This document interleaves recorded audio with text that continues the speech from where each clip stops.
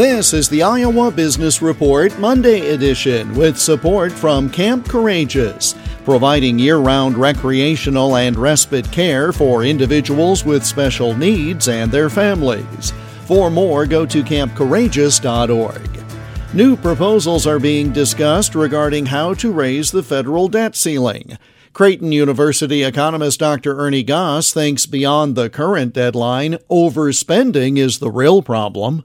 All the Republicans and Democrats are looking on some way out of this morass or this potential cataclysmic event, which is first week of June. If something's not done by the Congress in collaboration with the president, we're not going to default on our debt. In terms of legally speaking, that's not going to happen. However, we could, in fact, begin slashing some other benefit programs like Social Security, like Medicare, other benefit programs to make sure that we can pay off maturing bonds that we have an obligation for. So that's the real problem going, again, the first week of June.